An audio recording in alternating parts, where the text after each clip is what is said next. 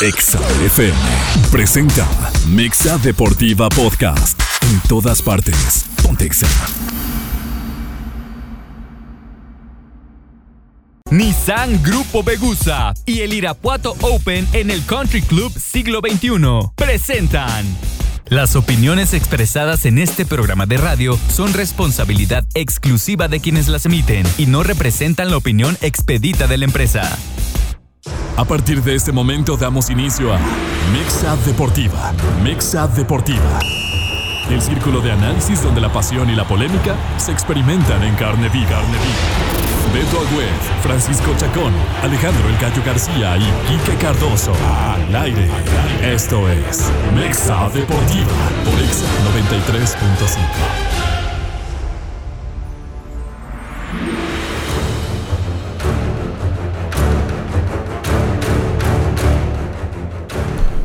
Hola, ¿qué tal? Muy buenas noches, bienvenidos a Mexa Deportiva. Hoy lunes 3 de julio estamos arrancando nuestro séptimo mes del año. Con qué velocidad de verdad es que está volando todo esto y con mucha información, cuando no, cada lunes de verdad es que decimos, este lunes se nos va a ir, no, es que este lunes no sé ni por dónde empezar entre información de ya la oficialidad del tema de la Trinca fresera del Irapuato, Selección Mexicana, fecha 1 del fútbol mexicano, fichajes, bueno, una locura. Voy muy rápido con un día como hoy.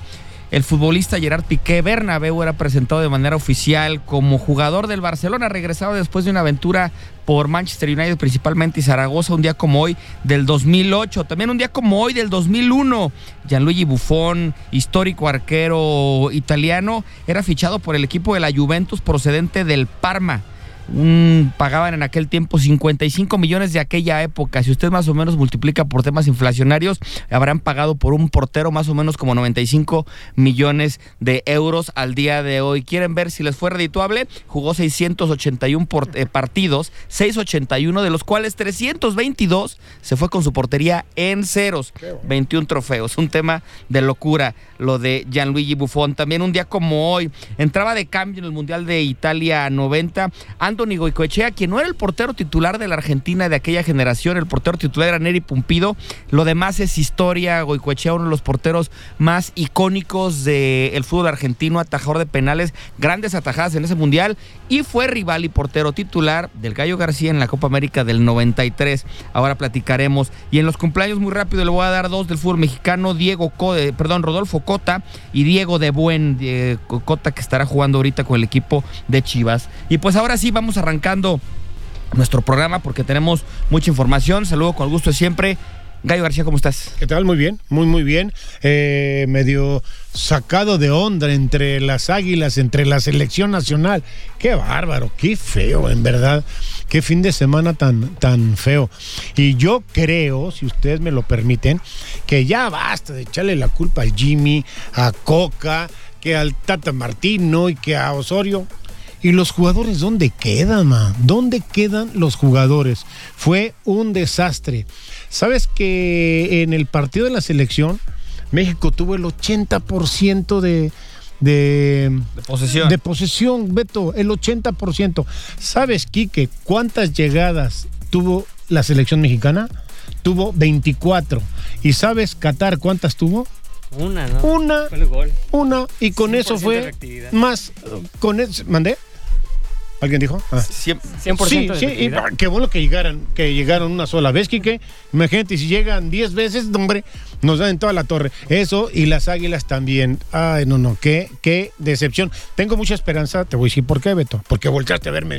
¿Qué? No, tengo mucha esperanza de que regresa Malagón, de que regresa Henry Martin, llegó Quiñones, me encanta, y que va a regresar también Reyes.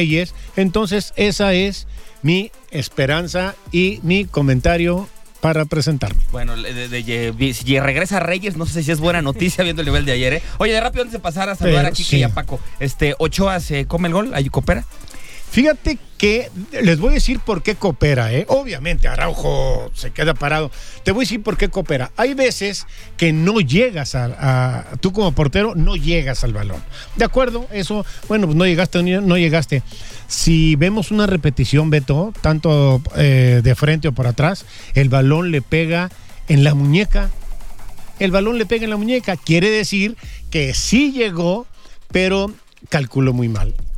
Yo creo que un porcentaje sí tiene de que se lo comió. Bueno, ahora sí saludo a mi amigo Quique Cardoso. ¿Cómo estás, Quique? Contento porque te veo con sudadera playera de la Trinca. ¿Tú ya vienes desde hoy listo para lo que venga o qué? ¿Qué tal, Beto, Paco, Gallo? Un gusto, como siempre, buenas noches. Pues sí, ¿no? Ya por fin se oficializan las cosas que después de tantos meses pues traían que sí, que no, pues finalmente se llega a este arreglo. Ojalá que sea en buenos términos para todos, a largo plazo sobre todo, porque no que sea un año o 2 años, que sea a largo plazo y que sea en beneficio obviamente de la afición, que es la que se lo merece. Y ahora sí, saludo a Paco Chacón y te la suelto así derecha porque vienes llegando. Tú dijiste que no iba a llegar nunca la empresa Healthy People con la Liga Premier y se hizo oficial. Con esa te saludo y te recibo, mi Paco, buenas noches. Sí, así es, gusto saludarte, Beto, Gallo, Quique. Sí, digo, bueno, efectivamente lo que se tenía previsto era que no llegaran por el tema del lastre que tienen. Digo, no voy a cambiar en nada mi discurso, seguiré pensando así, que desafortunadamente, pues digo, las condiciones tampoco ni siquiera, no solamente de que tengamos este lastre en Irapuato que de nombre Juan Manuel Albo, que todo el mundo sabemos, ¿no? Sino que también, pues digo, desafortunadamente los últimos 2 años la misma categoría te ha demostrado pues que desafortunadamente pues no hay para dónde ir, ¿no? O sea, sabemos que la segunda Premier pues no tiene ascenso, es una realidad, ¿sí? Y que mientras no haya una invitación o mientras no haya un palomazo a que tú puedas jugar en la categoría superior, pues no va a pasar nada, ¿no? O sea, tú puedes ser campeón las veces que sean, pero mientras no tengas la promoción y el palomazo, que en este caso, insisto, pues desafortunadamente tenemos ese negrito o negrote en el arroz, pues no va a pasar nada, ¿no? O sea, mi discurso no va a cambiar, no me voy a subir al carro de la victoria, ni muchísimo menos, ¿sí? O sea, digo, nada más que que la gente tenga su criterio propio de lo que representa un equipo como el Irapuato. Yo creo que es demasiada la historia del equipo. Incluso ahora que tuve la oportunidad de leer un librito, como un librito que sacaron sobre los 20 años de cuando la Porra ingresó a rescatar el estadio, pues más nostalgia te da, ¿no? O sea, decir, bueno, en qué lares llegamos a estar y hoy en día en dónde estamos, ¿no? O sea, es una pena desafortunadamente para la afición de Irapuato que pase esto, pero bueno, digo, mucha gente puede decir es lo que hay y vamos a verlo, digo, bienvenida, porque aparte es un tema pues que es deporte, ¿no? Independientemente quién está atrás de eso, siempre el que se crea en hábitos a través del deporte siempre es sano y siempre es bueno, ¿no? Entonces, digo, vamos a ver qué termina pasando. Dicen que lo que mal inicia, mal termina. Cosa como lo que pasó con Coca, pues ojalá y no sea el caso, ¿no? Me voy a permitir, de hecho, dar un poquito más a detalle la nota. Todo esto surgió en la junta de los equipos, en la asamblea del Comité Ejecutivo de Liga Premier que se dio en la ciudad de Puerto Vallarta, fue durante el fin de semana. Después, quiero leer de manera textual el comunicado de la empresa Healthy People. Aquí siempre hablamos de que no íbamos a hablar hasta que hubiera confirmación oficial, y ya la empresa Healthy People, que será quien esté atrás de este proyecto, ya se manifestó con un escrito fechado el día de ayer, 2 de julio, dice: a la afición irapuatense, Healthy People somos una empresa orgullosamente irapuatense con presencia en otros países que desde nuestra fundación en 2005 nos hemos ganado la confianza de la comunidad y en agradecimiento nos propusimos regresar a la Trinca fresera al fútbol profesional. El pasado 30 de junio, la Federación Mexicana de Fútbol y la Liga Premier hicieron oficial la incorporación del equipo a esta división, lo cual fue posible gracias al apoyo incondicional de nuestro gobernador, Diego Sinué Rodríguez Vallejo, y la hoy secretaria de Desarrollo Social, Livia Denise García Muñoz Ledo, a quien reiteramos nuestro agradecimiento. También agradecemos la intervención a favor de este proyecto de nuestra diputada federal, Itzel Valderas, y desde luego al Club Deportivo Irapuato AC por prestar el estadio para que el equipo juegue sus partidos de local. Nuestra ciudad y nuestro equipo tienen un espacio importante en la historia del balompié nacional. La admisión de la franquicia es solo un punto de partida, porque Healthy People nos comprometemos a consolidar un proyecto serio y a la altura de lo que merece la gran afición que tenemos. Cabe destacar que las condiciones actuales del Estadio Sergio León Chávez solo nos permiten participar en la Liga Premier. Sin embargo, una de nuestras metas es modernizar el inmueble con el apoyo de las autoridades, cumplir los requisitos de la Federación Mexicana de Fútbol y ganar deportivamente el derecho a estar en la Liga de Ascenso. Nuestro proyecto, que es serio y a largo plazo, ya inició con visorías para que el cuerpo técnico cuente con talento local que nos ayude a contar con un equipo competitivo. Además, ya se trabaja al interior del Estadio Mundialista para que esté en las condiciones adecuadas para recibir a todos y todas las freseros. Valoramos la construcción de relaciones basadas en confianza y respeto. Por eso reiteramos nuestro compromiso y disposición de trabajar con las autoridades estatales y locales para consolidar este proyecto que fomenta la práctica y el disfrute del deporte en Irapuato. A la afición, le decimos que en Healthy People tenemos la visión de trabajar con liderazgo, lealtad, perseverancia y honestidad, porque son cimientos de nuestras acciones y decisiones. Ustedes han sido, son y serán siempre una parte fundamental para que este proyecto, que también es de ustedes, llegue al éxito anhelado. Invitamos a la afición, público en general y medios de comunicación a estar pendientes de nuestra próxima rueda de prensa, donde daremos a conocer mayores detalles y firma Healthy People.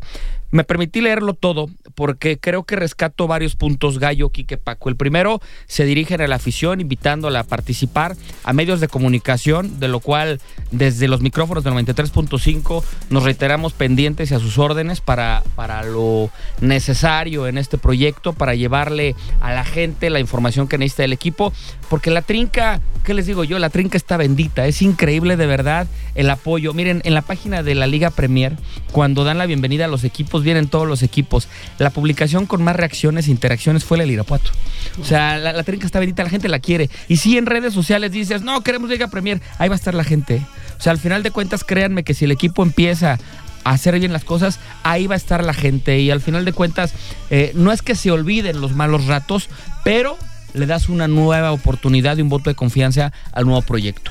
Ahora sí, Gallo, ¿qué opinas al respecto? Me gusta, sí, la verdad me gusta, o sea, y respeto y admiro a gente tan entusiasta, ¿no? Tan entusiasta. Decía hace unos minutos Paco, al fin es deporte. Bueno, cuando es deporte hay que voltear a verlos, ¿sí? Hay que voltear a verlos y apoyar. Dijiste algo bien, aquí está Mexa Deportiva a sus órdenes. Si algo quieren decirle a la afición, nosotros estamos abiertos, y son bienvenidos. Algo que me patinó, que dice que buscaremos palabras más, palabras menos, el ascenso deportivamente a la Liga de Ascenso. No, es que no tenemos Liga de Ascenso, no hay Liga de Ascenso, es la Liga Expansión, y yo no sé, Quique, ¿no si tiene hay ascenso? Si es lo que te iba a decir, si tiene ascenso. Entonces nos estaremos aguantando y seguiremos apoyando repito, al equipo de la Trinca y a gente entusiasta. Me da gusto, y de mi parte, bueno, pues respeto mucho lo que hacen ellos, y que la afición, sobre todo, que la afición esté contenta y que vaya a apoyar, ¿no? ¿Cuándo arranca todo esto, Quique Cardoso? Bueno, Nomás una pregunta, ¿puedo hacerla? Sí, claro. Perdón. Sí. ¿En el mismo grupo está Salamanca o no? Sí. Fíjate, sería un buen clásico, mi querido Beto. Perdóname, No. Fíjate que de hecho les voy a dar el grupo en el que va a estar el equipo Irapuato. Forma parte del grupo 2 de la Serie A. Va a estar con Aguacateros de Uruapan, con Aguacateros de Peribán, Cafetaleros de Chiapas, Atlético San Juan de Aragón, Club Deportivo Irapuato, Club Deportivo Social Tampico, Deportivo Venados, Escorpiones Fútbol Club, Interplaya del Carmen, Lobos de la ULMX, Montañeses FC, Petroleros de Salamanca, Pioneros de Cancún, Racing Porto Palmeras y Reboceros de La Piedad. Es decir, en el mismo grupo va a estar el equipo de Salamanca, La Piedad, y el equipo de Irapuato. Buen tiro. Pues va a estar bastante interesante. Sí. Dentro de los acuerdos que se llevaron a cabo en esta asamblea, Quique, pues se definieron los grupos de la Serie A y Serie B. La temporada va a arrancar el 11, 12 y 13 de agosto. Se ve un nuevo balón de la marca Void denominado Arrow, un balón muy bonito, y dieron la bienvenida a los nuevos equipos, que bueno, dentro de todos, que ya Paco platicaba también el programa pasado, está el tema, por ejemplo, de Petroleros, ¿no? Que Petroleros era el equipo de Académicos, y ya por ahí se hace la fusión de alguna o de otra Reynosa, manera. Reynosa, lo que hubiera sido Irapuato. También otra de está. las franquicias. Ahora, nada más para también dar un poquito más de información y ya empezar a entrar a otros temas. ¿Cómo se conforman los equipos de la Serie A? Bueno, registros sin límites para jugadores nacidos del año 2000 y posteriores. Saquen ustedes cuentas de la edad. La categoría mayor se van a permitir el registro de 6 jugadores como máximo nacidos entre el 97 y 99. Y después está la categoría del futbolista franquicia, que son 2 jugadores como máximo nacidos en el año 96. Se mantiene el registro de 2 jugadores extranjeros en cualquiera de las categorías sin ninguna restricción. Entonces, pues así se va a estar de alguna manera llevando a cabo el proyecto. Vamos a ver qué puede haber. La verdad es que yo en lo particular me encuentro un poco escéptico, esa es la realidad. O sea, siento que el proyecto no nace de la mejor manera porque hubo mucha polémica de por medio, pero no por eso no estaremos pendientes y vamos a tratarlo de apoyar, ¿no? El equipo tendrá que arrancar a manera de visitante sus partidos mientras arranca todo esto. Y pues bueno, lo que te iba a preguntar. Será el día a día, ¿no? Lo que nos venga a decir cómo estén las cosas. Fíjate lo que son las cosas. Ahora tiene más límite de edad. O sea, la segunda división que la misma liga de expansión, ¿no? O sea, pueden jugar jugadores más grandes. Sí. En la Premier que en la liga de expansión por el tema de las edades. Un par de jugadores, ¿no? Que sí, o sea, 27 años. Sí, por ejemplo, ahí el tema de Marco Granados, por ejemplo, Sí, que está sí. que hoy en día está contratado con Reynosa, pues es de los jugadores franquicia que menciona. Sí, 27 el años. Beto, ¿no? Sí. Sí, y jugadores en la liga de expansión no hay jugadores ninguno de 27 años. No, pues de hecho se quiere hacer sub-23, ¿no? La de expansión. Exactamente, digo, la idea o lo que se propuso es hacer la sub-23. Hace muchísimos años la segunda división justamente era sub-23, ya después de los 23 no, tenés que irte a buscar al ascenso en ese Exactamente.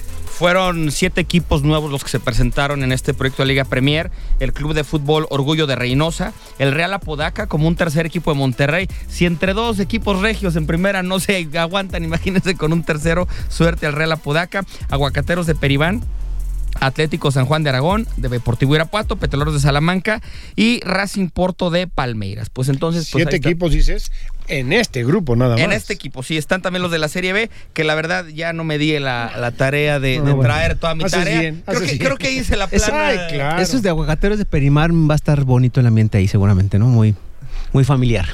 Muy bien. Pues algo más para cerrar el tema de la Trinca, más allá de decir bienvenidos, Quique, Paco, Gallo. Nada, pues digo que ojalá y les vaya bien, ¿no? O sea, digo, ese es el deseo de veras, de corazón. O sea, ojalá y el equipo le vaya de lo mejor, que logre los resultados como dice la carta, que la afición merece. Pues, ¿qué merece la afición? Pues que el equipo vaya de líder, sublíder o cuando menos que siempre esté ahí arriba, ¿no? Digo yo que el compromiso y ellos saben perfectamente que no, con todo respeto para Aguacateros de Perimán, o sea, no somos los Aguacateros de Perimán. O sea, es el Irapuato, ¿no? Entonces, tiene que haber un equipo pues digno del escudo y del nombre de Irapuato. Y ojo que mis paisanos de Petroleros están haciendo bien las cosas. Los trae Víctor Saavedra. Por cierto, Víctor, te tratamos de buscar hoy, amigo, a ver si nos regalas una Víctor, te entrevista. mandé un mensaje. Y su auxiliar es un muchacho Garza, Sí, claro. que es de Salamanca, que jugó, no me acuerdo. En Morelia. En Monterrey o en Tigres, no. Pasó por Morelia, yo lo tengo ahí. Ajá. Y no hiciste tú en Monterrey. Y el preparador Miguel Amador, que estuvo también con el Irapuato. Ok. Vamos a pausa entonces, regresamos a Mexa Deportiva. Mexa Deportiva Podcast. En todas partes. Pontexa.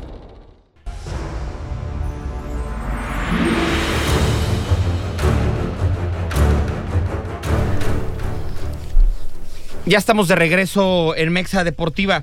A ver, antes de entrar al tema de la selección mexicana, que hay mucho que hablar, y del tema de la Liga MX, pues yo les quiero recordar, sobre todo porque estuvimos ahí la semana pasada y el día de hoy arranca, que regresa la tercera edición del Irapuato Open 2023 presentado por Country Club Siglo XXI, primer torneo profesional de tenis varonil en la ciudad.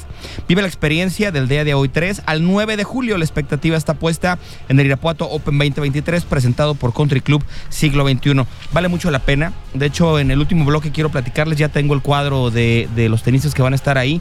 Ese día pudimos ver algunos juegos de los amateurs y se ponen bien, Gallo. La verdad es que creo que el torneo va a estar bastante ad hoc. Entonces pues ahí reiteramos la invitación para que visiten el Country Club Siglo XXI.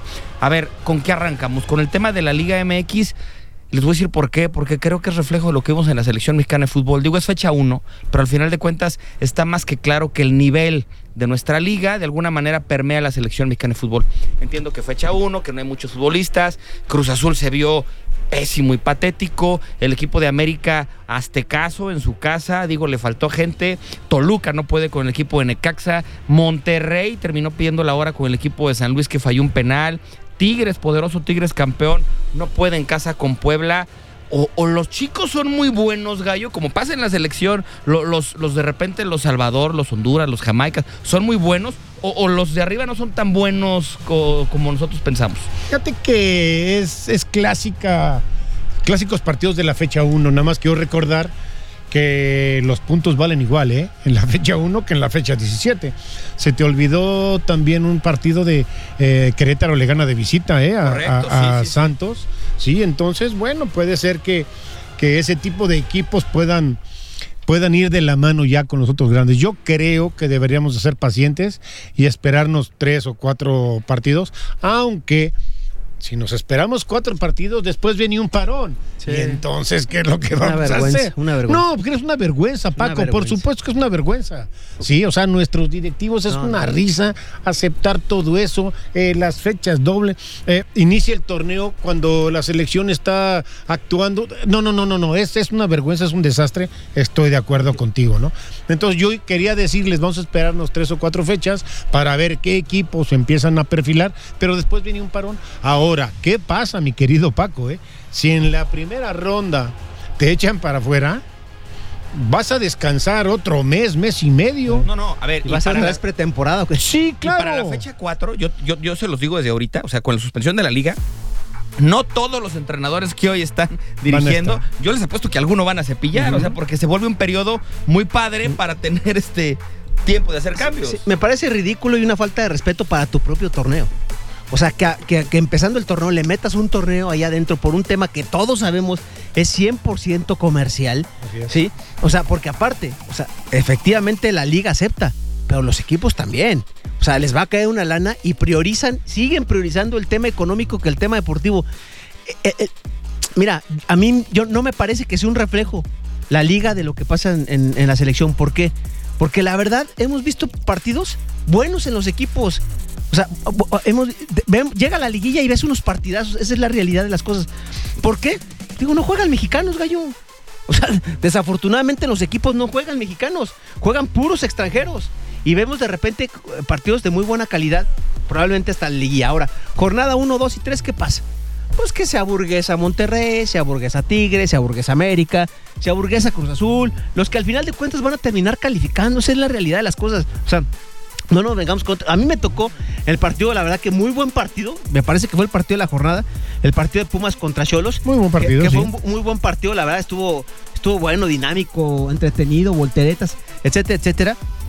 Pero sí hoy en día creo que la verdad que la liga no tiene la calidad, o sea, tiene más calidad que la selección. Ves a la selección, de veras que te quieres, o sea, te lloran los ojos. O sea, ves actuaciones de algunos futbolistas que dices, ¿te cae? O sea, en tema de marca, en temas de la mitad del campo hacia el frente, la verdad que yo veo a Charlie Rodríguez y digo, este cuate no pasa absolutamente nada con él. Cuando hace 2 torneos era un avión. Ves a Sánchez, dices, ¿en qué momento Sánchez llegó a Europa? Ves a Reyes, te quieres morir con Reyes. Ves al del América, Álvarez, digo, está bien que juegue en otra posición, pero no tiene ni idea de central. Antuna. Se te olvidó Antuna. Horrible Antuna. Qué bárbaro. Bueno, el Atlas Herrera también a mí no me gustó nada. Todos muy mal. El único que me encanta, ¿sí? Porque le ves un potencial enorme, es el Chaquito. Independientemente de la meta o no la meta, parece que pero ¿sabes qué problema? Yo estoy de acuerdo contigo. Anda en otro nivel. Sí. O sea, es un cuate que, es más, desde ahorita te lo digo, no hay forma de que el Chaquito Jiménez el día de mañana no sea el centro delantero titular de la selección. Me parece un jugadorazo. A mí también. Me gusta mucho Henry también, Sin embargo, bueno, es esa fuerza que tienes que compararlos. El problema en nuestra selección es que los centros delanteros tocan 2 veces el balón. ¿Qué? Ese es el grave problema. Porque los que están atrás son malísimos. Por lo que sea. ¿Sabes que terminó jugando Lainez, el Chaquito, Henry Martin, terminó jugando del lado derecho Antuna. Fue un desorden. Fue un desorden, o sea, De hecho, no quieres decir que mientras más jugadores metas, eres más ofensivo, Beto. Ahora, eso no quiere decir. Ahora también me parece, perdón, Beto, Sí. que la apuesta que hace el Jimmy. que hace Jimmy Lozano, está bien cuidar gente, yo estoy de acuerdo. Pero tú te estás jugando la chamba. O sea, este partido fue una manchota ya para él, ¿eh? O sea, está bien, puede hacer una rotación, pero no de entrada 6. Me pareció excesivo. Yo no ¿sí? sé en qué lugar, Paco, esté rankeado Qatar. No, pero es son increíble. malísimos. Pero malísimo. Les digo algo, la verdad, para malísimo. mí, más allá de lo malo que es Qatar y de la falta de puntería que tuvo México, este partido es un accidente. O sea, vuelven a jugar otros 10 partidos y hasta jugando así de mal, México lo gana. Porque se cansó de tener llegadas, porque al final un poquito más de puntería de Santiago, porque al final el árbitro se equivoca y te pita un penal una de las divididas. O sea, este partido lo vuelves a repetir y lo gana México, jugando así de mal. Y tal vez la lectura hubiera sido diferente. Lo que yo sí le critico a las selecciones, y en este caso al Jimmy, sí es que no tiene por qué precipitarse y poner a Antuna de lateral y poner a Diego Lainez, lo metió como de 10, porque lo metió a jugar adelante de los medios cuando Lainez juega por las bandas. En Tigres ya juega como extremo izquierdo, cuando su posición natural es extremo derecho. Entonces yo sí vi que hubo mucho desorden provocado por ese miedo de decir, ay, güey, voy a perder con Qatar. O sea, no puedo luego perder con Qatar. Yo te pregunto ahorita, al mismo tiempo que estamos viendo el partido de Chivas contra León, ¿tú crees que si juegas Chivas contra Qatar, gane Qatar? No, o sea, pues no hay forma. Pero ni a la misma selección malísima de ayer, Ni a la Trinca que va a entrar aquí. Ni la selección malísima de ayer es que lo vuelve a perder. O sea, eso lo tengo claro. Para mí es un accidente del fútbol provocado también por muchos momentos y errores propios de los jugadores y el desorden que se generó, Quique. Sí, yo los veo, la verdad, que varios jugadores bajos de nivel. Edson, desde el Ajax, desde la Eurocopa, de la Europa League, se veía bastante mal Edson, incluso lo retrasaron ahí como central en algunos partidos con el Ajax y la verdad es que se veía bastante mal, perdía muchos balones. La verdad es que con el Ajax bajó mucho el nivel del examericanista, y acá con México me parece que es igual, no le ha venido bien estar de medio de campo a defensa como lo ha hecho ahí, y creo que tiene que no es solamente a echar bronca, ¿no?, de Edson, porque en todos los partidos es echar bronca a los que sean, pero no es solo eso en las selecciones, digo, también es el nivel futbolístico que tengas y que te la juegues por la camiseta, no es nada más eso, no es como un Cuauhtémoc Blanco que él sí echaba bronca, pero tenía calidad dentro del terreno de juego. Entonces creo que por ahí se confunden algunos jugadores y también algunos que también no deberán, creo yo, de estar en la selección, sobran, me parece.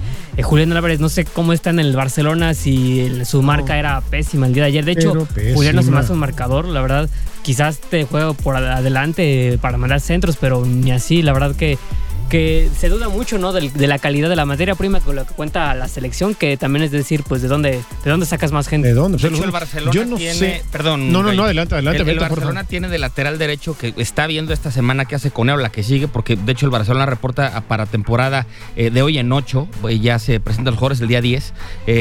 Tiene a Serginho Dest, que regresa a préstamo del Milán. Hoy no es más Julián Araujo que Serginho Dest. Y Serginho Dest no cabe. Y Serginho Dest les pintó la cara y les ha puesto de verdad una burla, un baile en el juego que juega con Estados Unidos, la verdad de otro tema, ¿no? O sea, entonces Julián creo que lo ficharon para futuro, para ver si despunta. De hecho, se habla que puede ir al Feyenoord, que lo pidieron cedido. Pero la verdad, viendo cómo se perfila, cómo espera la marca y cómo la rematan, es un claro error de él mismo, ¿no? Sí, y sabe lo que yo quería comentarles también, que a mí se me hace que a mí me da miedo este resultado, Quique, ¿sí? Tú me puedes decir, pero no pasa nada, de todos modos era primer lugar el equipo mexicano, sí. Me da miedo que la motivación se venga abajo. ¿Sí? Que la motivación se venga abajo, que la desesperación les empiece a atacar. Te voy a decir, Beto, ayer el Chaquito jugó gratis, ¿eh? Claro, no. Jugó gratis. Minuto 70, tiró un puñetazo. Claro, tiró un puñetazo. Y entonces eso es reflejo de la desesperación. A eso yo me refiero, ¿no? Ahora, van a jugar, mañana vamos a ver contra quién. El próximo sábado juega México. O es Martinica, o es El Salvador, o es Costa Rica, que yo me inclino más que vaya a ser Costa Rica. La lógica en el fútbol no existe, ¿no?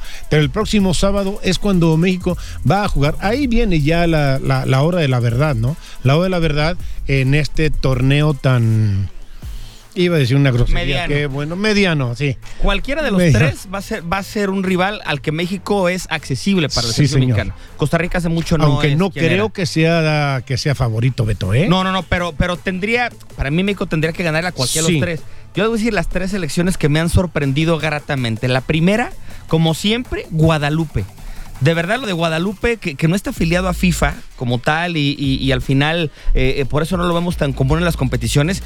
Guadalupe es un equipazo, ¿eh? O sea, a Canadá le iba ganando Guadalupe 1-0 y le ganó al final 2-1. Le pusieron un baile a Cuba, que sabemos que Cuba no es parámetro, pero Guadalupe juega bien. El otro, Jamaica. Se trajo a toda su legión europea, a Leon Bailey, el que juega en Inglaterra, al otro que está en Leverkusen, que se me olvidó ahorita el nombre, pero Jamaica trae un equipazo. Ojo con el equipo de Jamaica. Y el otro, que a pesar de ser la selección, creo que es la C, Estados Unidos, le metió 6 a Trinidad. Lleva 2 goleadas, ¿no? Estados Unidos, así que si en un caso hipotético se llega a enfrentar a México, digo, no es tan fácil como hubiéramos dicho hace una semana, ¿no? ¿Sabes también quién me gusta? Es que son morenos enormes y muy fuertes y poco a poco están aprendiendo alguna técnica. Martinica, qué bien juega y repito, son muy rápidos, son muy fuertes. ¿Sabes, mi querido Paco, que a mí me tocó jugar una Copa de Oro? Que estábamos hablando el otro día con Jorge Campos, ¿sí? Él se iba de delantero y yo entraba y contra Martinica, Saguito es el récord de los 7 goles. De goles, sí, metió 7, no sé si ganamos 11-0, algo 11 así. algo, sí. Ajá, sí, y ese fue el récord de la selección nacional de Saguito. Nada tiene que ver una selección de Martinica del 93 era, ¿sí? A esta que está participando ahorita, ¿eh? No le va a alcanzar, yo entiendo, pero hijo, son focos rojos, mi querido Beto, hay que tener mucho cuidado. Pero Gallo, todo el mundo sube el nivel y nosotros ¿y por ¿cuándo? qué nosotros no? O sea, nosotros vamos para abajo. O sea, digo la verdad, la selección de hoy en día es paupérrima. Tú te pones a ver los centrales en verdad que nosotros hemos llegado a tener y dices, hoy en día no hay un central confiable, uno. O sea, no, es más, te lo juro, si mandas llamar a este central que acaba de llegar a Cruz Azul. A Cruz Azul, no desentonaría. Me debutó. Dios y luego mío. el Tuca le dio la cinta de capitán. Sí, Ricardo, caramba. por favor, Caramba, a ver, yo sé respeto. que cepillaste a Corona, al Cata, a Vaca. Bien yo sé cepillados, que no tenías a mucha gente pero tenías a Nacho Rivero, campeón con el equipo, y le das el gafete a Salcedo que acaba Qué bien de llegar. juega Rivero, ¿eh? No, pero la cepillada estuvo bien, ¿no? O No, a ver, criticas estuvo el tema. bien, pero no le puedes dar el gafete de capitán bueno, a está bien. Salcedo. Sí, pero los que cepilló lo hizo bien. Está ¿no? bien, o sea, tenía que salir, pero, Sí, ya, pero ya, no ya, le puedes bueno. dar el gafete a Salcedo. No, puede o sea, ser, Pero no, estoy de acuerdo. o Pero sea, es fíjate, una falta de respeto. Porque pero aparte ser identidad con el club. sí, pues acaba de llegar. Sí. A ver, Paco, tú acabas de decir algo. La selección muy mal, muy mal. Quique acaba de decir algo, que la selección de Estados Unidos es la selección C y lleva 2 goleadas, ¿eh? Bueno, yo nada más les recuerdo, señores, que hace 10 días una selección mexicana sub-23, Paco, estaba jugando el torneo de Toulon, que antes se llamaba el torneo de la Esperanza, ahora se llama el Maurice Reveló. Sí.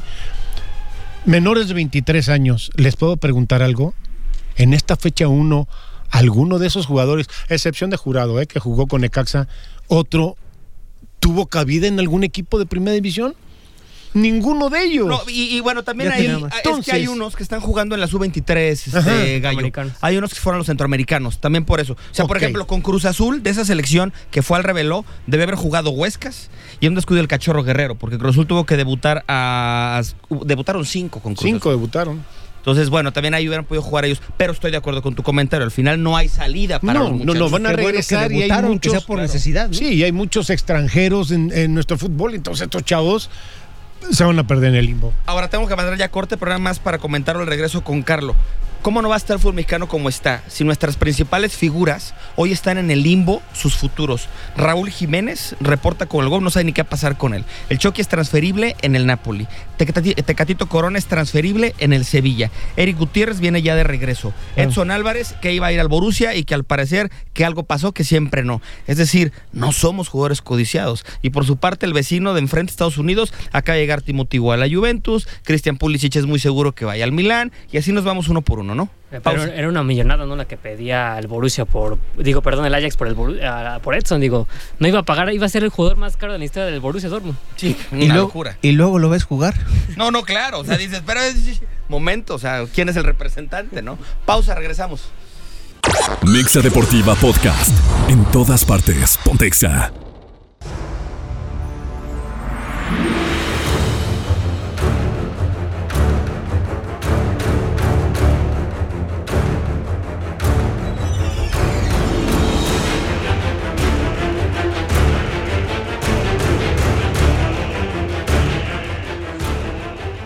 De regreso en Mexa Deportiva, vamos con toda la actualidad del fútbol internacional.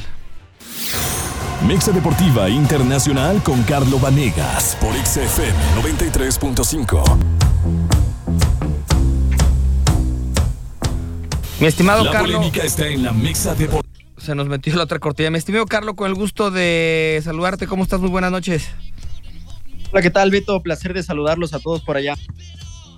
Con todo el mercado de fichajes en Europa y eso que oficialmente apenas arrancó, yo quiero preguntarte cómo va la tristeza y la desilusión con la partida de Sandro Tonali al equipo del Newcastle, ¿no? Un tipo que llegó al Milán para, en teoría, ser histórico, ser referente, hacer una época. Al final de cuentas te llegan los bombazos de los petrodólares disfrazados de la Liga Premier y entre club, equipo, jugador, terminan vendiendo a un jugador. ¿Cómo se ha movido el fútbol a base de billetazos?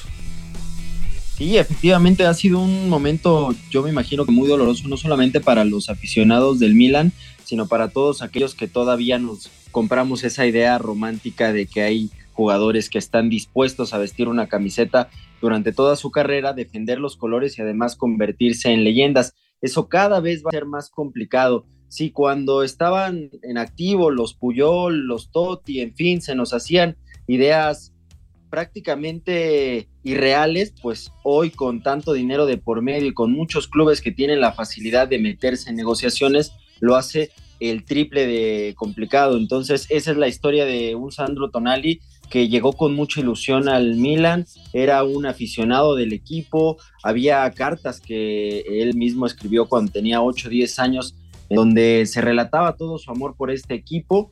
Y después de un par de temporadas en donde, hay que decirlo, se convirtió en uno de los futbolistas más importantes, sobre todo por la garra que metía, por la pasión y por lo bien que se enfaba en la camiseta rosonera, pues hacía que los aficionados terminaran por ilusionarse. De repente llega el Newcastle, que es uno de estos nuevos equipos ricos en el barrio británico, llega con una oferta de 60 millones, el Milan dice, ¿sabes qué? No estoy interesado, no lo voy a vender. En ese proceso se da el despido de Paolo Maldini, que es otro de los hechos clave, me parece, para que termine funcionando esta negociación. Y después de 2 semanas, el Newcastle sube la oferta, le dice al Milan, te doy 70 millones más 10 en variables. Y la oficina que comanda Jerry Cardinale, que es el actual propietario del Milan, dice, ¿sabes qué, Sandro? Tú pintabas para ser una leyenda, pero aquí este dinero no le podemos decir que no, haz las maletas y vámonos. Me parece que sí es un poquito obligado por parte de la dirigencia Tonali a poner rumbo a Inglaterra, pero también hay que hablar del factor económico, porque en Milán estaba ganando 2.5 millones de euros y pasará a cobrar 8 millones de euros por temporada en el Newcastle. Se convierte en el fichaje más caro en la historia de este equipo y además llega para una revolución italiana que quieren hacer los dirigentes del Newcastle, porque por ahí también ya han estado tentando tanto a Marco Verratti como a otros futbolistas del Inter. Entonces pues parece que así vamos a seguir viendo esta temática de a base de billetazos, cambiar el amor por esta conveniencia a nivel futbolístico. Y al final, ¿sabes qué, Carlo? Que de alguna manera las ligas europeas se empiezan a descompensar un poco, porque ya la potencia de los clubes de la Liga Premier en cuanto a economía se está haciendo que se vayan a robar los buenos jugadores de todas las ligas, ¿no? Entonces, ese tema de alguna otra manera compensa el fútbol. ¿Por qué? Porque sabemos que la liga italiana no está en su mejor momento, porque la liga española está en una clara crisis, que por cierto, el día de hoy me gustó, hicieron la presentación. Antes la liga, les platico, se llamaba la liga, estaba asociado con un banco, lo voy a decir la Liga Santander, y ahora es la liga EA Sports.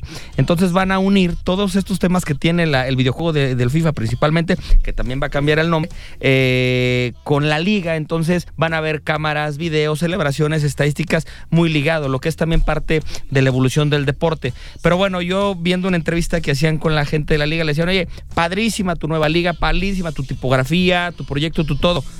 Tus equipos no pueden fichar, porque con tus nuevas normas no pueden fichar. Bueno, sí, pero sus economías están sanas.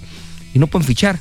Y llega el equipo que sea y te roba tu mejor jugador, ¿no? Entonces, es un tema que el modelo de negocio, Carlos, que lo hemos platicado mucho, la Liga Premier, de a poco empieza a ganar. Y si a eso le sumas que hay petrodólares en algunos equipos, pues evidentemente las cosas pueden cambiar. Ojo, que el Manchester United puede cambiar justamente dueños a un consorcio, me parece que también es saudí o catarí, Carlos. Es catarí, es un consorcio catarí que está pujando por más, imagínate, más de 4,000 millones de euros a cambio de hacerse con un Manchester United que fue vendido la década pasada por 1,300 millones, es decir, están cuadruplicando que originalmente los actuales propietarios ofertaron por el United y terminaron por conseguirse con este equipo que es uno de los más tradicionales a nivel mundial. Y otro dato nada más para que tengamos en mente el poderío que actualmente tiene la Premier respecto al resto de las ligas. Si hablamos de fichajes bomba al momento, pues está el de Dominic Szoboszlai, que terminó en el Liverpool a cambio de 70 millones. Está el de Christopher Nkunku, que llegó al Chelsea a cambio de 65 millones. El de Sandro Tonali, que comentábamos, al Newcastle por 70 millones. Y el de Kai Havertz, que pasó del Chelsea al Arsenal a cambio de 75 millones. Y ya como pilón, Mason Mount, otro de estos jugadores que pintan para ser uno de los más importantes dentro del fútbol británico, pasó también del Chelsea, pero al Manchester United, cambio de 35 millones. Hablamos de futbolistas top en todos los casos, y todos esos movimientos se generaron únicamente en la Premier League, ninguno rumbo a Italia, ninguno rumbo a Alemania, ninguno rumbo a España. Así de polarizado está el fútbol en la actualidad.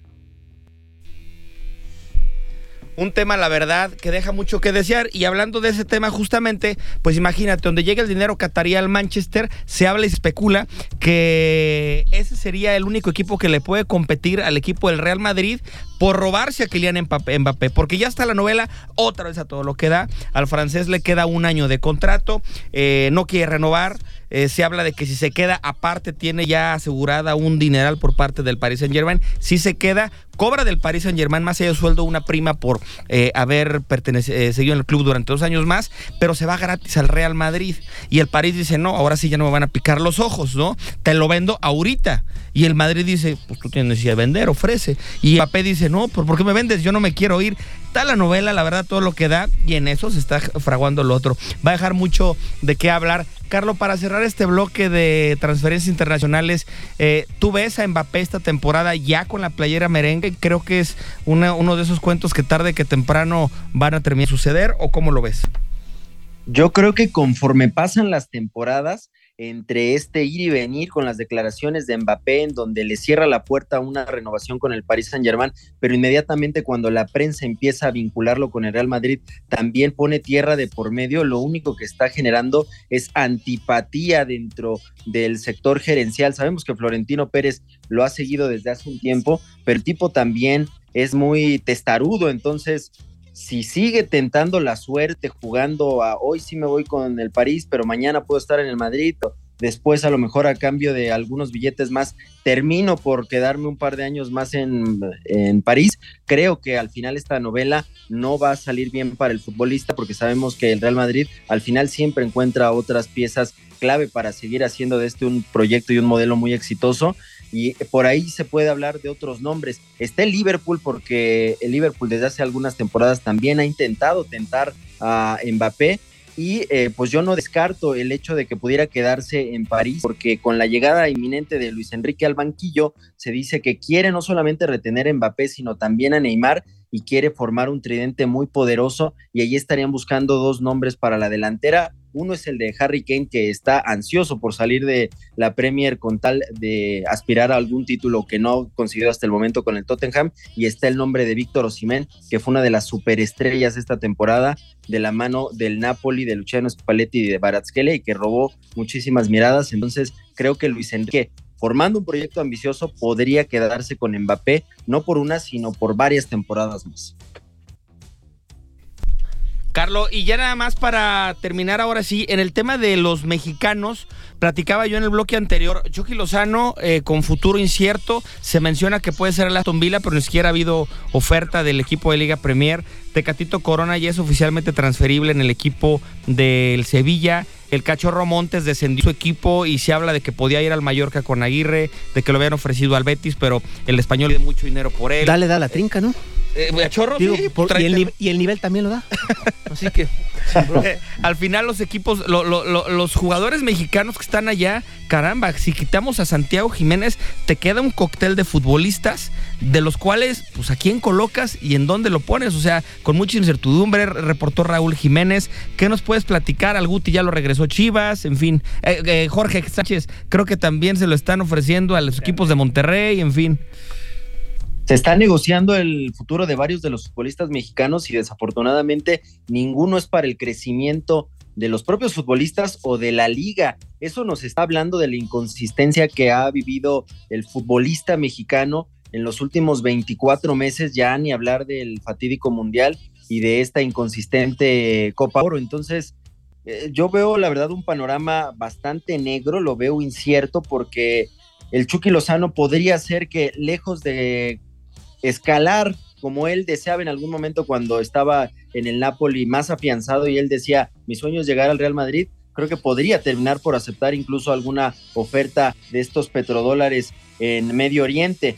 Y del otro lado, pues te encuentras con futbolistas que después de la lesión no sabes qué va a pasar con ellos, como es el caso del Tecatito, como es el caso de Raúl Jiménez, que nunca volvió a ser el futbolista más importante, y de aquel quien menos nos lo hubiéramos esperado, es el único que tiene un contrato formal y que renovó hace poquito, y que fue Andrés Guardado. Es lo único que hace es marcar todavía más la carrera del Principito, que al contrario de todos sus compatriotas, él ha sabido posicionarse y convertirse en uno de los referentes del fútbol europeo. Cierto es, podemos hablar que nunca llegó a un equipo top, pero en cualquier equipo por el que pasó fue capitán y estuvo peleando siempre la titularidad, y al resto les ha faltado, para mí, carácter, porque el talento, pues en algunas ocasiones nos lo han mostrado, pero no han tenido esa mentalidad para hacerlo de manera constante. Oye, Carlos, y hablando también de fichajes bomba, ya me están hablando, tengo que ir al corte, pero hay muchos futbolistas en Europa que hoy se quedaron sin contrato. Sergio Busquets, bueno, ya se anunció al Inter de Miami, pero está Jordi Alba, que también podía ir al Inter. El caso de Sergio Ramos, que lo habían ofrecido al Sevilla y al final, al parecer, puede caer el Inter de Miami. Isco Alarcón, aquel jugador del Real Madrid, ex del Real Madrid, sigue sin equipo. Hay un sinfín de futbolistas que hoy puedes hacer un 11, se los juro, de lujo, con todos los que están con el pase en su poder en la mano y que pudieran ir. Y se habla de que el Tato Noriega del Monterrey va por su Tom Cruise, así le llamó, de ir a Europa a traerse una gran figura al estilo de Tigres, que siempre han vivido con esa situación de traer el espejo, ¿no? Lo intentaron con Vincent Janssen, no salió, y al final, pues, se habla de que alguien pudiera venir. ¿Tú cómo lo ves, Carlos? ¿Ves alguna bomba en la Liga MX? Yo creo que puede llegar algún futbolista. Se estaba mencionando incluso en Brasil que el América, antes de Julián Quiñones, había tentado a Gavi, pero que no era el único futbolista interesado y no era el único equipo interesado en este futbolista ex del Inter de Milán. Entonces a mí los nombres que me vienen a la cabeza es justamente el de Rayados de Monterrey y el de Tigres, que tienen las posibilidades económicas como para traer a un jugador de ese calibre. Y otro que se dice que ya estuvo incluso hasta entrenando hace un par de semanas allá en Monterrey, es el nombre de James Rodríguez. James Rodríguez, que en 2014 se convirtiera en el mejor futbolista en el Mundial de 2014 en Brasil, y que poco a poco fue perdiendo el brillo mucho por su personalidad, pero que se dice estaría listo para reescribir su carrera ahora en el continente americano, y que Rayados de Monterrey estaría buscándolo ahora que está a nada de hacerse oficial la salida de Maxi Meza, que es uno de los que tiene el contrato más alto en el conjunto de Guadalupe. Entonces creo que Monterrey sí va a intentar traer a un futbolista pues de renombre. No sé si le alcance para un James Rodríguez, pero también hay bastantes ofertas, como tú bien lo mencionabas, y el caso de Isco, a Isco también ya lo habían ligado con equipos de la MLS. Entonces creo que nos viene un verano interesante para platicar de muchos futbolistas, de cómo se mueve y sobre todo para saber de qué manera se las ingenian las ligas más importantes en Europa para tratar de hacerle contrapeso al fútbol británico. Si no, lo que viene son años y años de dominio europeo por parte de los equipos Premier. Muy bien, Carlos, muchísimas gracias. Al contrario, gracias a ustedes, fuerte abrazo. Pausa y regresamos. Mexa Deportiva Podcast. En todas partes, Pontexa.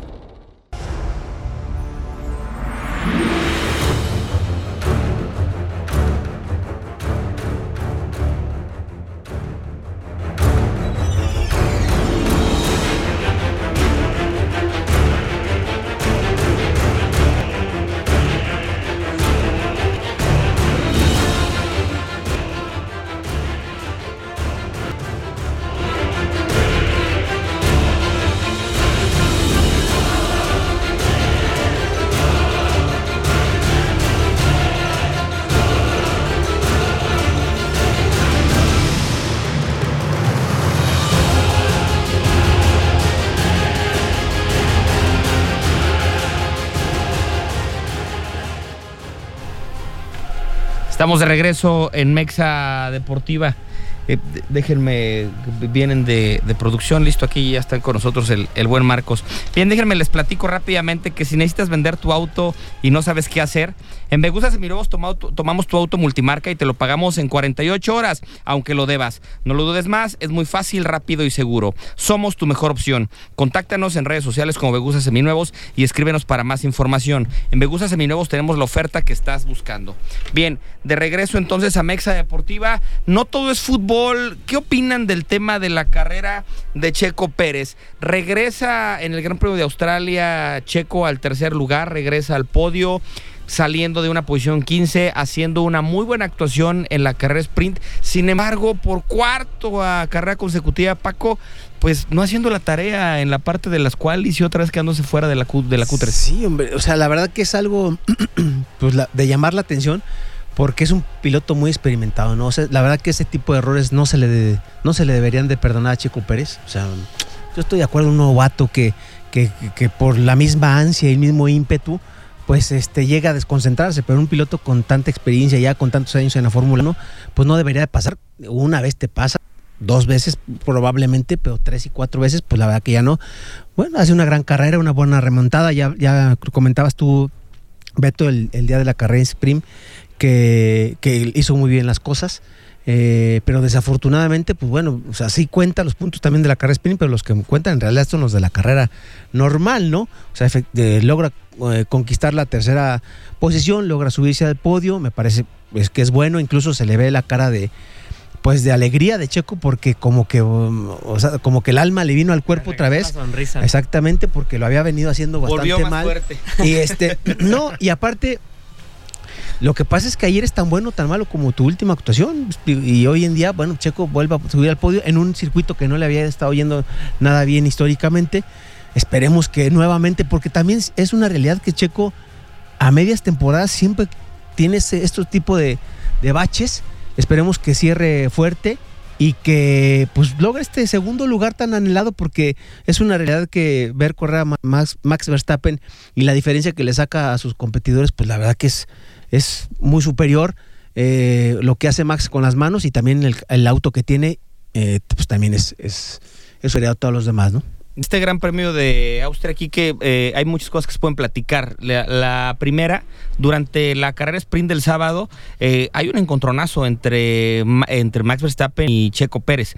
Les platico a nuestros amigos, la carrera fue pasada por lluvia, tuvieron que arrancar con neumáticos de lluvia. Obviamente la velocidad que generan y toda esta brisa o toda esta frizz que le llaman es muy complicada. Checo arrancó en segundo, pero le gana en la largada a Max Verstappen, y llegando a la primera curva le avienta la lámina y lo echa para afuera, ¿no? Y por el radio le dice... ¿Quién a quién? Checo a Max. Ah, ok. Pero Checo dice, oye, yo no te vi, o sea, yo vengo cuidando mi línea, y Max le dice de todo por el radio, y Checo contesta, oigan, what's wrong with Max? O sea, ¿qué le pasa a este cuate, no? ¿Qué dice? Checo siguió en su manejo, pero la verdad, la raza competitiva de Max hace que se le vaya completamente al frente. Terminó Checo rebasado por Hülkenberg, después Checo retoma la posición, ya Max Verstappen traía prácticamente 20 segundos de ventaja. Llegan a la parte final de la carrera, termina la carrera, y lo primero que hace Max Verstappen es irse sobre Checo Pérez, decirle, a ver, chaparrito, ¿qué onda contigo? ¿Qué te pasó? ¿De qué me estás hablando, compadre? No, me aventaste la lámina. O sea, se dijeron de todo todavía en la parte de fuera, situaciones que evidentemente sabemos que ya han habido roces, Quique, y que obviamente tarde que temprano pueden generar, porque Max es un animal competitivo. Y hasta se lo lleva a Checo, porque lo ve que están las cámaras, se lo lleva un pasillo para seguir discutiendo. Pero sí, bueno, digo, qué competidores Max Verstappen, que hasta muy agrandadamente, pues, sacándole ya 20 segundos de ventaja a Leclerc, sabiendo que ya va a ganar, pues decide cambiar el neumático para poder llevarse la vuelta más de que la tenía Checo Pérez, ¿no? Por segunda vez en esta temporada, Max Verstappen le arranca la vuelta más rápida a Checo Pérez. Eso te habla de que no me vas a quitar ni un solo punto, porque yo me lo voy a quedar. Digo Max, ya era hasta el campeón de esa temporada y no falta puntos, y Checo Pérez así de, oye, me estoy jugando, que bien pudo arriesgar el equipo, ¿no? Bien pudo arriesgar el ganar la carrera, porque en una de esas te sales de la pista, como fue muy problemáticamente este circuito, donde varias penalizaciones hubo sobre exceder los límites de pista para varios pilotos. Incluso por ahí también tiene Checo una disputa, ¿no? Con Carlos Sainz sobre que lo intimidó, ¿no? Por estarle así rebasando. Y justamente Carlos Sainz fue penalizado por los límites de pista con 2 posiciones, ¿no? Se le salió peor a Carlos Sainz. Otro que estuvo bueno fue el choque entre Toto Wolff y Lewis Hamilton, donde le dice, se queja del coche que tiene y le dice, bueno, es tu porquería y maneja tu porquería de coche, ¿no? O sea, palabras menos, pero se queja Hamilton del coche que tiene y dice, bueno, es el que te toca manejar y lo manejas. Entonces, es un tema complicado, ¿no? Sí, digo, ya hay muchas fricciones porque también con Mercedes, pues también están en un sub y baje, o sea, de repente tiene buenas carreras, de repente no, el coche, pues es la realidad, no terminan de ajustarlo a las necesidades de, digo, el multicampeón del mundo, y bien interesante, y bien interesante el mensaje que manda Max Verstappen, ¿eh? O sea, es interesantísimo porque puedes perder 25 puntos por ganar uno. ¿A qué me refiero con esto? En los pits puede pasar cualquier cosa. O sea, tengas el mejor equipo, o sea, son fierros y pueden fallar. Y tú te puedes quedar en pits porque se atoró el birlo de una llanta o por lo que tú quieras. Le valió gorro. Dijo, este cuate no va a ganar un punto más. Es de mi equipo, pues me vale gorro. ¿Sí? Cambio llantas. Y él sabía perfectamente que con neumáticos nuevos rojos pues, iba a ganar por amplio margen la vuelta más rápida, ¿no? No le permite llevarse un punto más a Checo Pérez. Y habla de esa competitividad y lo que tú acabas de decir, o sea, a ver, tú ayer me aventaste el carro, hoy no te dejo ganar un punto, es más, incluso poniendo en riesgo una victoria para el equipo. Muy bien, pues con esta nos vamos a despedir, a ver, súbele.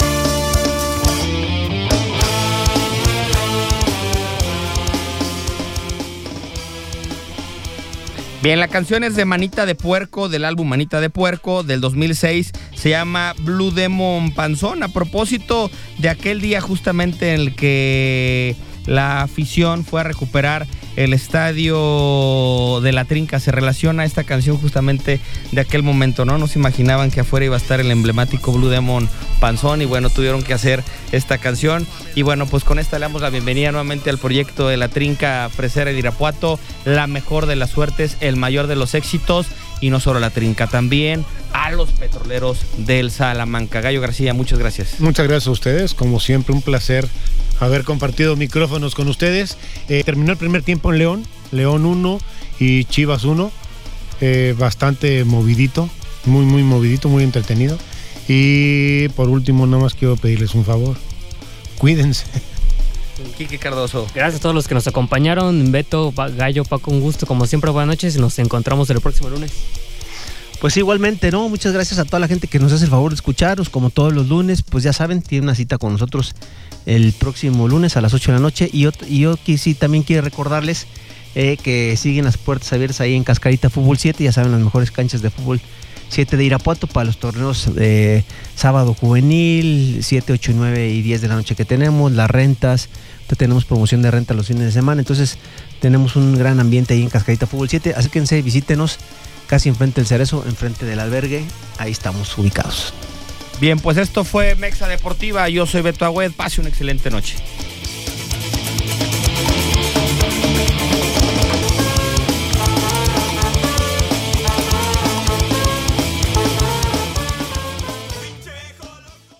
Esto fue Mexa Deportiva. Mexa Deportiva. Beto Agüed, Francisco Chacón, Alejandro El Gallo García y Quique Cardoso dejan los micrófonos para esperarte el próximo lunes con el análisis deportivo más completo del cuadrante.